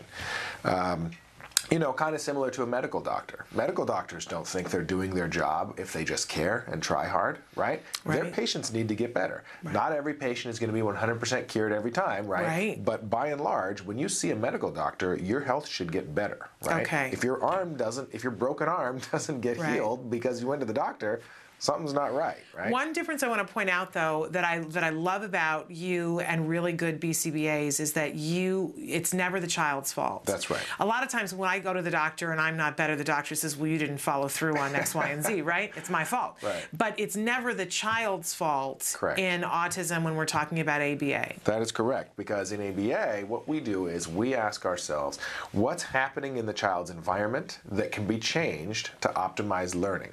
So the blame is always on the environment, it's never on the child. Okay. So our job in ABA is to engineer the child's environment. So that's what ABA therapists do. They're a big part of the child's environment. The ABA therapist behaves in a particular way that creates an environment for the child that optimizes learning, okay? So if learning isn't happening at an optimal rate, that means the therapist's behavior is not happening optimally. Okay. And now this translates for a parent. If your child is doing ABA and we do need to talk about the fact that it's got to be at a certain amount over a certain amount of time, right? Right. That you can't expect that if you get 2 hours a week of ABA and that you do that for 2 months, that there's going to be a significant change. Well, it depends on what you're trying to target. If you chose one particular skill that you wanted to work on for 2 hours a week for 2 months, you might see some progress in that one particular skill. Is that treatment for autism? Absolutely not. Right? But there is such a thing as targeted and focused ABA treatment. So for example, a lot of times we'll see a kid just to work on potty training and that's it. Or just to decrease challenging behavior and replace it with communication and that's it. or just to teach safety skills, and that's all we're doing, okay? Can you do something very targeted like that in a few hours a week over the course of a few months? Sure, you can make some progress on those particular goals. But the difference is you're doing ABA for a targeted behavior, not ABA for autism. That's exactly right. Okay. Yeah. So, but if we're doing ABA for autism, we need more than 2 hours a week. Absolutely. The research is entirely clear. If you want to get the most comprehensive, robust, overall treatment effects for autism, for the whole child, you need 25, 30, or more hours per week. Really, ideally, 30 to 40 hours per week, starting as young as possible, ideally before the child is 3.5 years old, and continuing for 2 or more years, or until the child is caught up with his typically developing peers. In other words, there's nothing left to teach, right? Right. Development is on par with typical development, or until they're school age and you've given it a shot for at least 3 to 4 years and their rate of progress is slowing considerably and the school can kind of take over from there. But every kid needs 30 or more hours a week, starting as young as possible, continuing for at least 2 years. And for the parent, if you're doing that, then you should see steady progress on the goals as they are outlined. And if you are not seeing steady progress, if there is stagnation at any point, then what is the conversation that you have with the ABA provider before you kick them to the curb? Right. Well, the conversation you need to have every single time you interact with the ABA provider, which in a good quality program is a minimum once every 2 weeks, ideally about once a week. The conversation every single time you interact with your ABA supervisor is, what did my child learn in the last 2 weeks? And what can I do to help support that? What can I do to help generalization and maintenance of those skills that my child just learned in the last 2 weeks? So every 2-week period, that's an opportunity for your child's ABA supervisor to demonstrate to you their competence. Right. Okay? So if they're not able to describe a bunch of stuff that your child learned in the last 2 weeks, that means your child's not learning. That means the program is not effective. Right. And what I love about what you said is that you're giving them an opportunity to show their expertise, and you're giving yourself an opportunity to get better at what you're doing as well. Yeah, absolutely. If you go to a good ABA provider and you say those two things every 2 weeks, they will love you. Absolutely. They will love you, and they will want to work with you, and they will give you something to work on, a way that you can be better, and they will tell you how your child improved. If you go in and you say those things to your ABA provider and they say, oh, we're working on and we're not really seeing progress on that, and you're doing a great job, I would say as a parent to another parent, time to look for another ABA provider. Right, that's a huge red flag. I mean, any provider might have an off week or something like that. But if that becomes a pattern where they're not able to demonstrate progress, that your child's graphs of their skill acquisition are flat, they're not going up, graphs should be going up. That means, learning is happening, right? Yeah. And challenging behavior graphs, those should be going down. If those are flat also and your child is continuing to engage in challenging behavior, that means the behavior intervention plan is not working. Yeah. Okay? And so, if on a consistent basis, it's a pattern that your provider is telling you, well, no real progress, that's a huge problem. That means it is not a good quality ABA program. Because I'm here to tell you, I've worked with hundreds of kids across all different states and in other countries, and I'm here to tell you every single child is capable of progress. They're all different, and the rate of progress is going to be different for every child, but every single individual is capable of progress, no matter how severely affected they are. Okay, you heard it from the man, you heard it from him right here. So, and there are more things to this. We're going to take a slight break, and then we're going to come back and talk a little bit more about how to recognize quality ABA versus watered down, you-know-what ABA. So stick with us.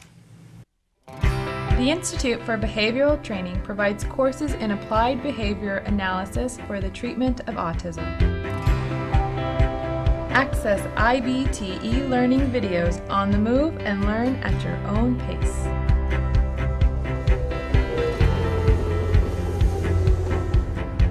I'm going to talk a little bit about intensity of IBT e-learning makes any location your classroom on the go. So our objectives for today are to really learn what is autism and how is it diagnosed. Get professional guidance with IBT face-to-face training.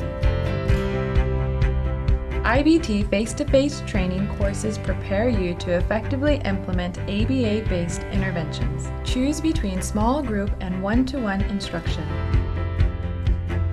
Earn BCBA supervision hours via one-to-one video conferencing. So I had a chance to review your BIP today. You know what? It looked really good. You did a good job with it. IBT, continuing education courses. Earn credit through webinars, conferences, article reviews, and e-learning videos. You can learn more at ibehavioraltraining.com.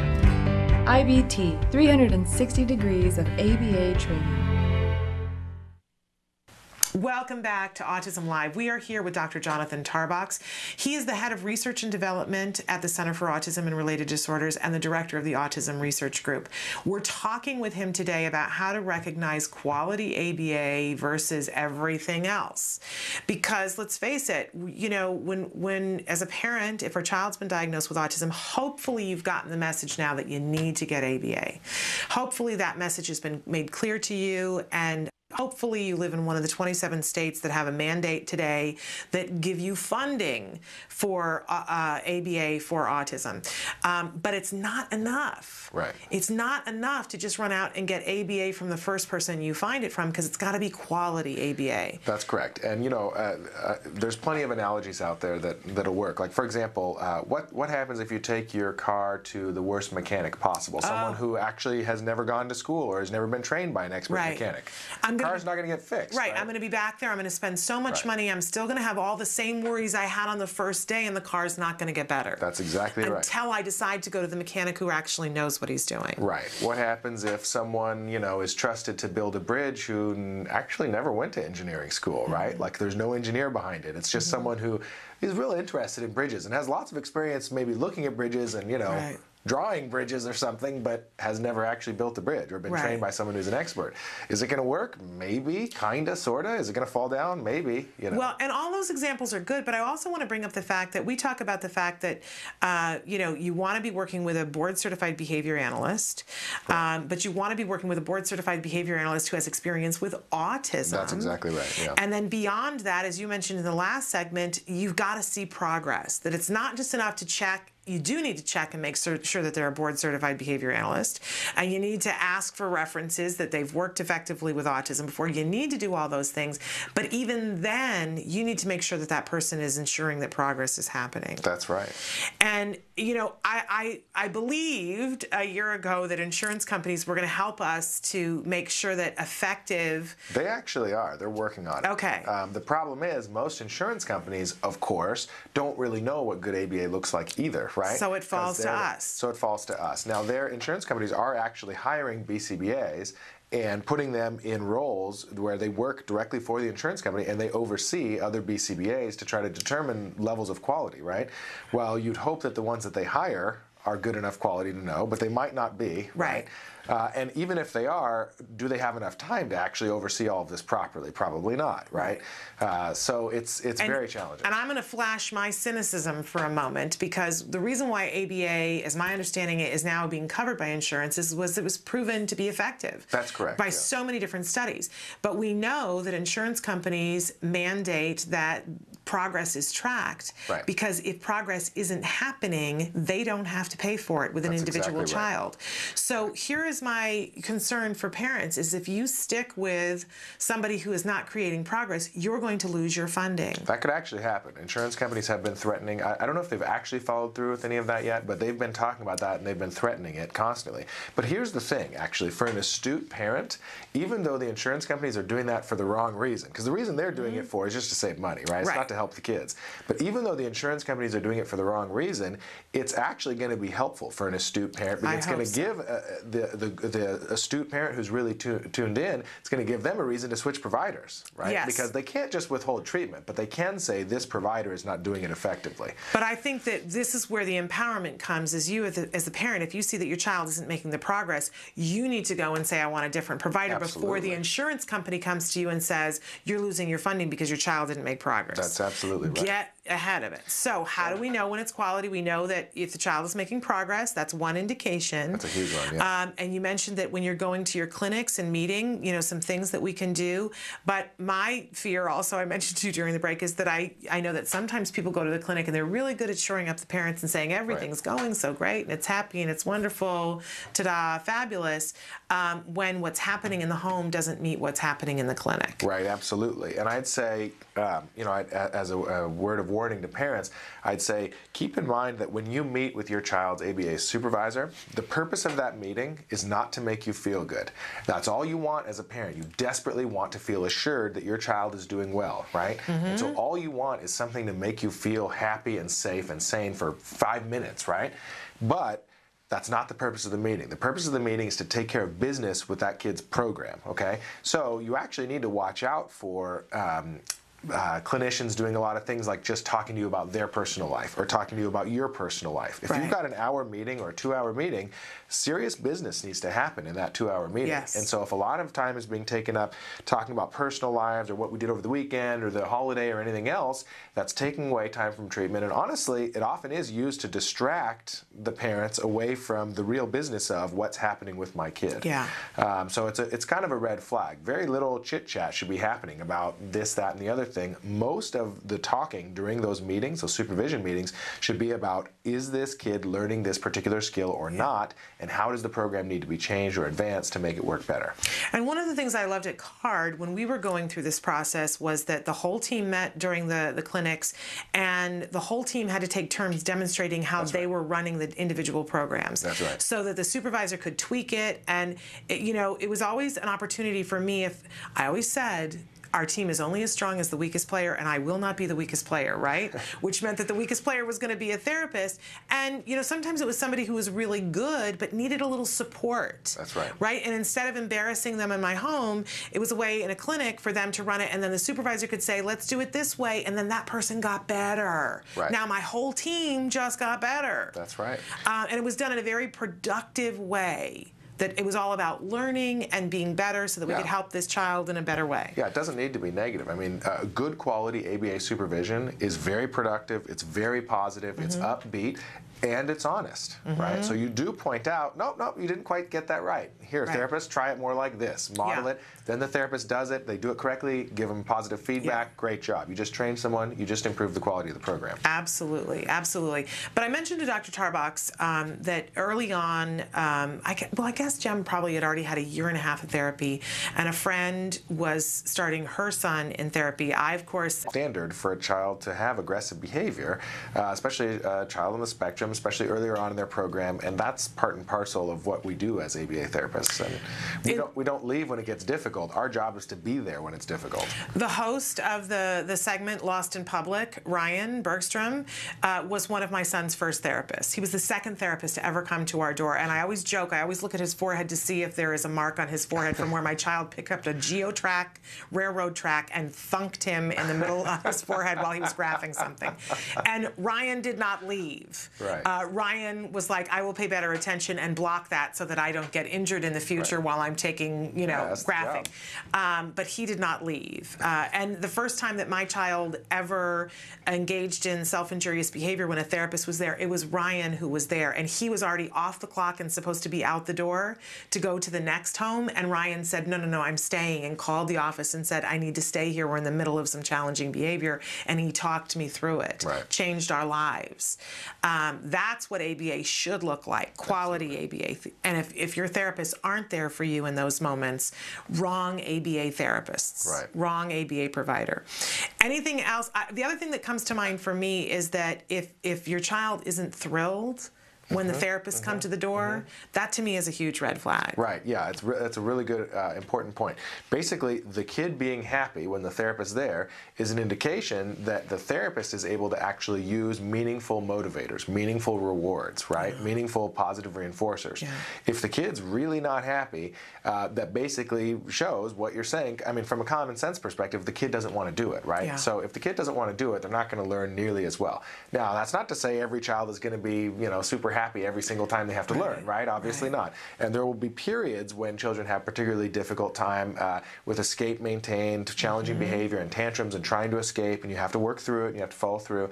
But overall, as a pattern, your child's happiness level in ABA should be increasing, not decreasing. In fact, it shouldn't even be remaining stable, right? It should be more or less pretty fun. And if it's not, that's a red flag. Another big thing to look at is training. ABA therapy, even though it is pretty much common sense, turns out it's actually not easy to do. It's actually really hard, and it requires a lot of training. Yeah. So even if you take someone who's really bright and has a lot of experience working with kids but has never done ABA therapy before, even someone like that is going to require maybe 30 or 40 hours of training, and then a lot, like in the classroom, and then a lot of hands-on follow-up with expert trainers observing them, giving them feedback, and making sure they're doing it correctly. So here's a good sort of litmus test. For your ABA provider, you should ask them, how much training has my therapist had? Or how much training do new therapists need to have when they first show up? And the answer to that should seem unreasonable to you. It should seem like too much. I like honestly. that. I mean, that's how ABA works. If it seems like it's efficient and it seems like it's easy, then you're not doing it right. I mean, it takes a lot of training and a lot of work. And same thing with supervisors. You should ask the clinical director of your child's ABA program, how much training does someone need to undergo to move from being a therapist to a supervisor level, right? So how much training do the BCBAs need to get within that organization? Separate from their BCBA certification and coursework and all that, within that organization, how much training do they need to have? That answer should be unreasonable. It should make you think that's not possible to do that much. If it's not unreasonable to you, it's not enough. Okay, great point. And of course, the thing that I always say to parents is never trust anybody ever for any reason. I'm that level of paranoid that I advocate always, if you're doing ABA in your home, get a nanny cam or a video camera that does sound and picture, and tell everyone. Don't hide it.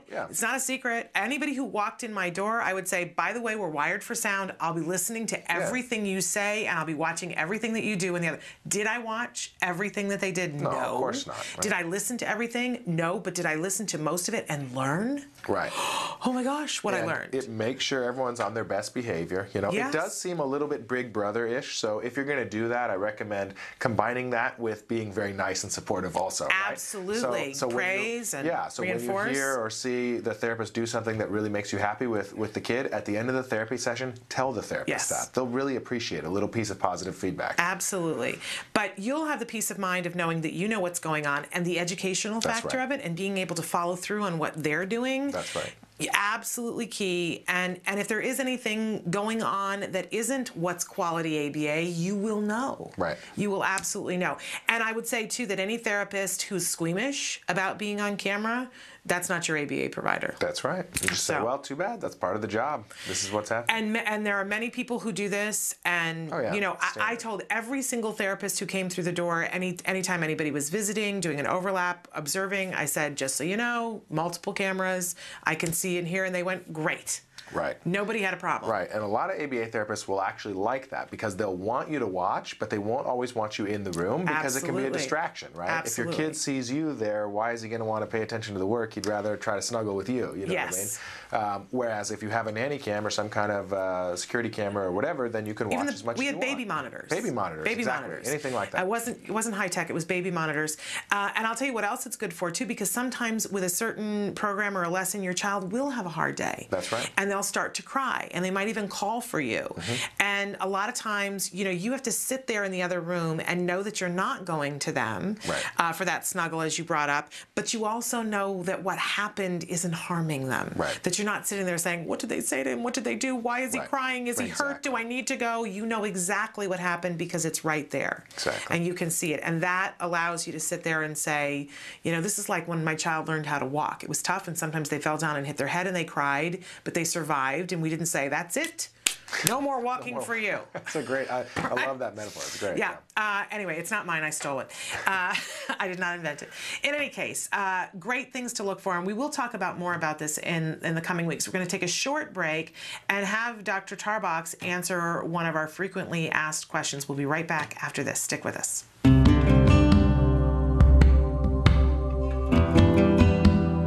Hi, I'm Bryce Myler, and I'm the Contracts Director for the Center for Autism and Related Disorders. I've been here for about 5 years. CARD has several employees with many years of insurance experience, dealing with insurance, dealing with pre-authorizations, dealing with discovering whether there's coverage or not. So we have more experience than any ABA provider that I've ever come across. So for a prospective client, somebody that may be interested in, you know, ABA therapy and what CARD has to offer, We have a special 800 number, and you call that number. They will talk to you about what we have to offer, how ABA works. He'll ask you for the front and back of your ID card, and then we check to see if you do or do not have coverage. If you have coverage for ABA therapy, we try to do whatever we can to set it up where we can bill for you and you don't have to fight with the insurance company every month to get your claims paid. For California residents, we recently did a series of insurance trainings all over the state, and you can click on the link below to watch pretty much the full presentation. It has a lot of information, how you can get your insurance company to comply with what they're supposed to do, understanding the networks, and many other valuable pieces of information.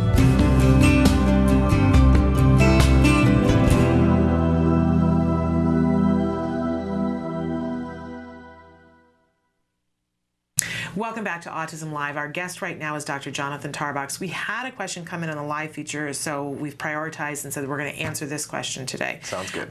Somebody wrote in and said, what if it's a teenager teaching social skills? Is it quality ABA, or do you go around and do it by means of cognitive therapy? Right, it's a great question, and I really am happy that your viewer asked it. So. Social skills training for folks on the spectrum, regardless of whether you're children or adults, adolescents, whatever it is, can be very effective using an ABA format. And actually, a lot of the more sort of high-functioning or higher-order social skills training that we do at CARD looks very similar to what she is probably referring to as cognitive or cognitive behavioral. And basically, what it is it's talking about what social strategies are going to be effective, helping the individual on the spectrum identify what they value. You know, well, what do you want to do? You want to make friends? Do you want to hold better conversations? Do you want to understand where people are coming from more?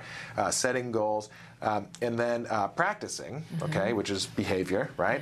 Talking through it, thinking about it, which is the cognitive part, and making sure to practice in a lot of different ways across a lot of different settings and a lot of different people so that you get generalization. So you get the ability to actually apply that new social skill in general in your life rather than just memorizing some behavior in a particular situation.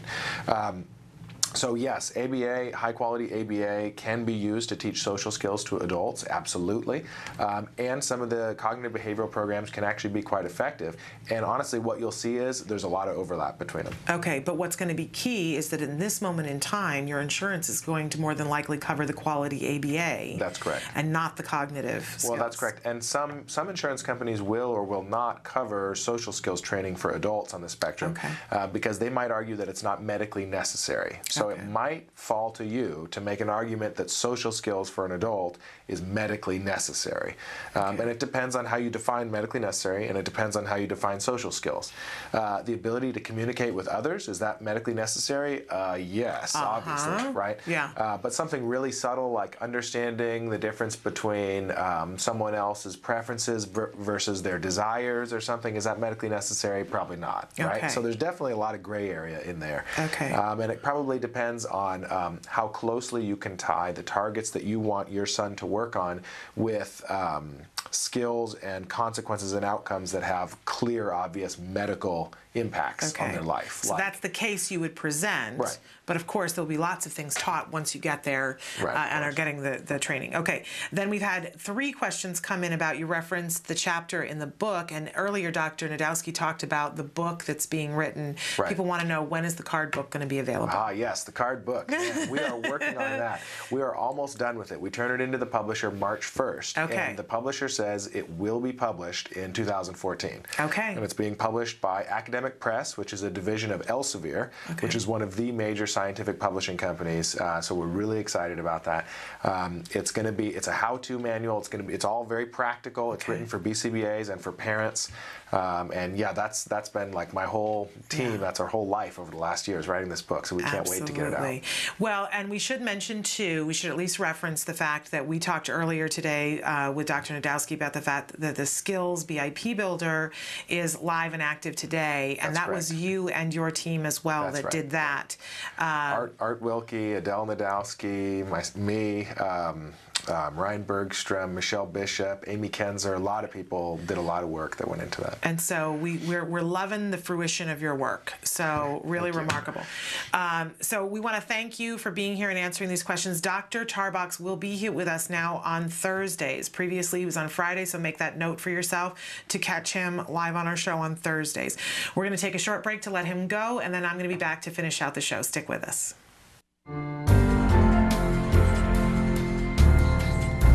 Hi, we're here with Temple Grandin, and we're going to be asking her some of your questions that you guys have written into us. First of all, Temple, I want to thank you for being with us here today. No, it's good to be here. This is a question that I want to know. When you went to the Emmys and you went to all these different events and you were there in your wonderful shirt, was there anybody who tried to talk you into wearing something else, or did they just understand that you needed to be who you were? Well, I think being eccentric is just fine. I dressed eccentric at the Emmys.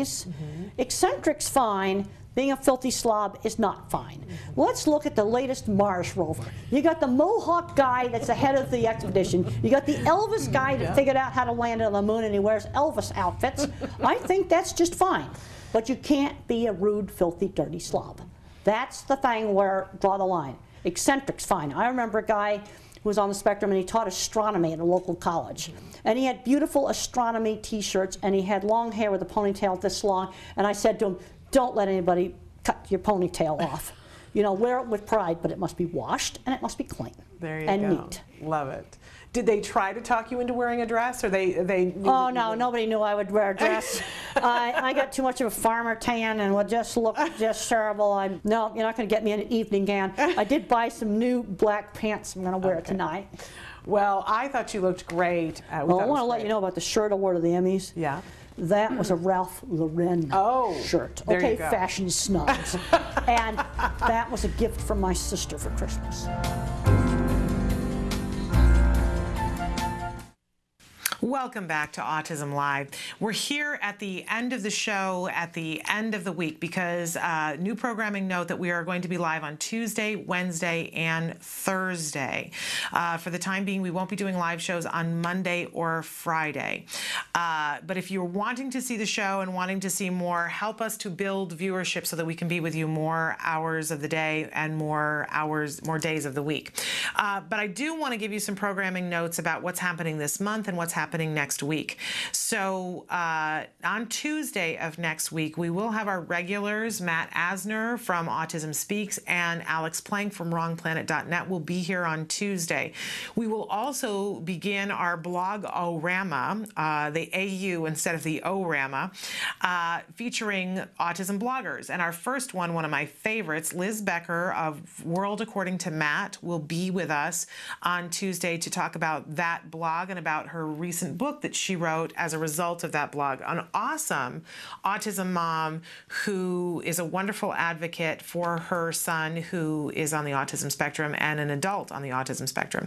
So she is one of those pioneers that's been in the trenches a long time, very knowledgeable.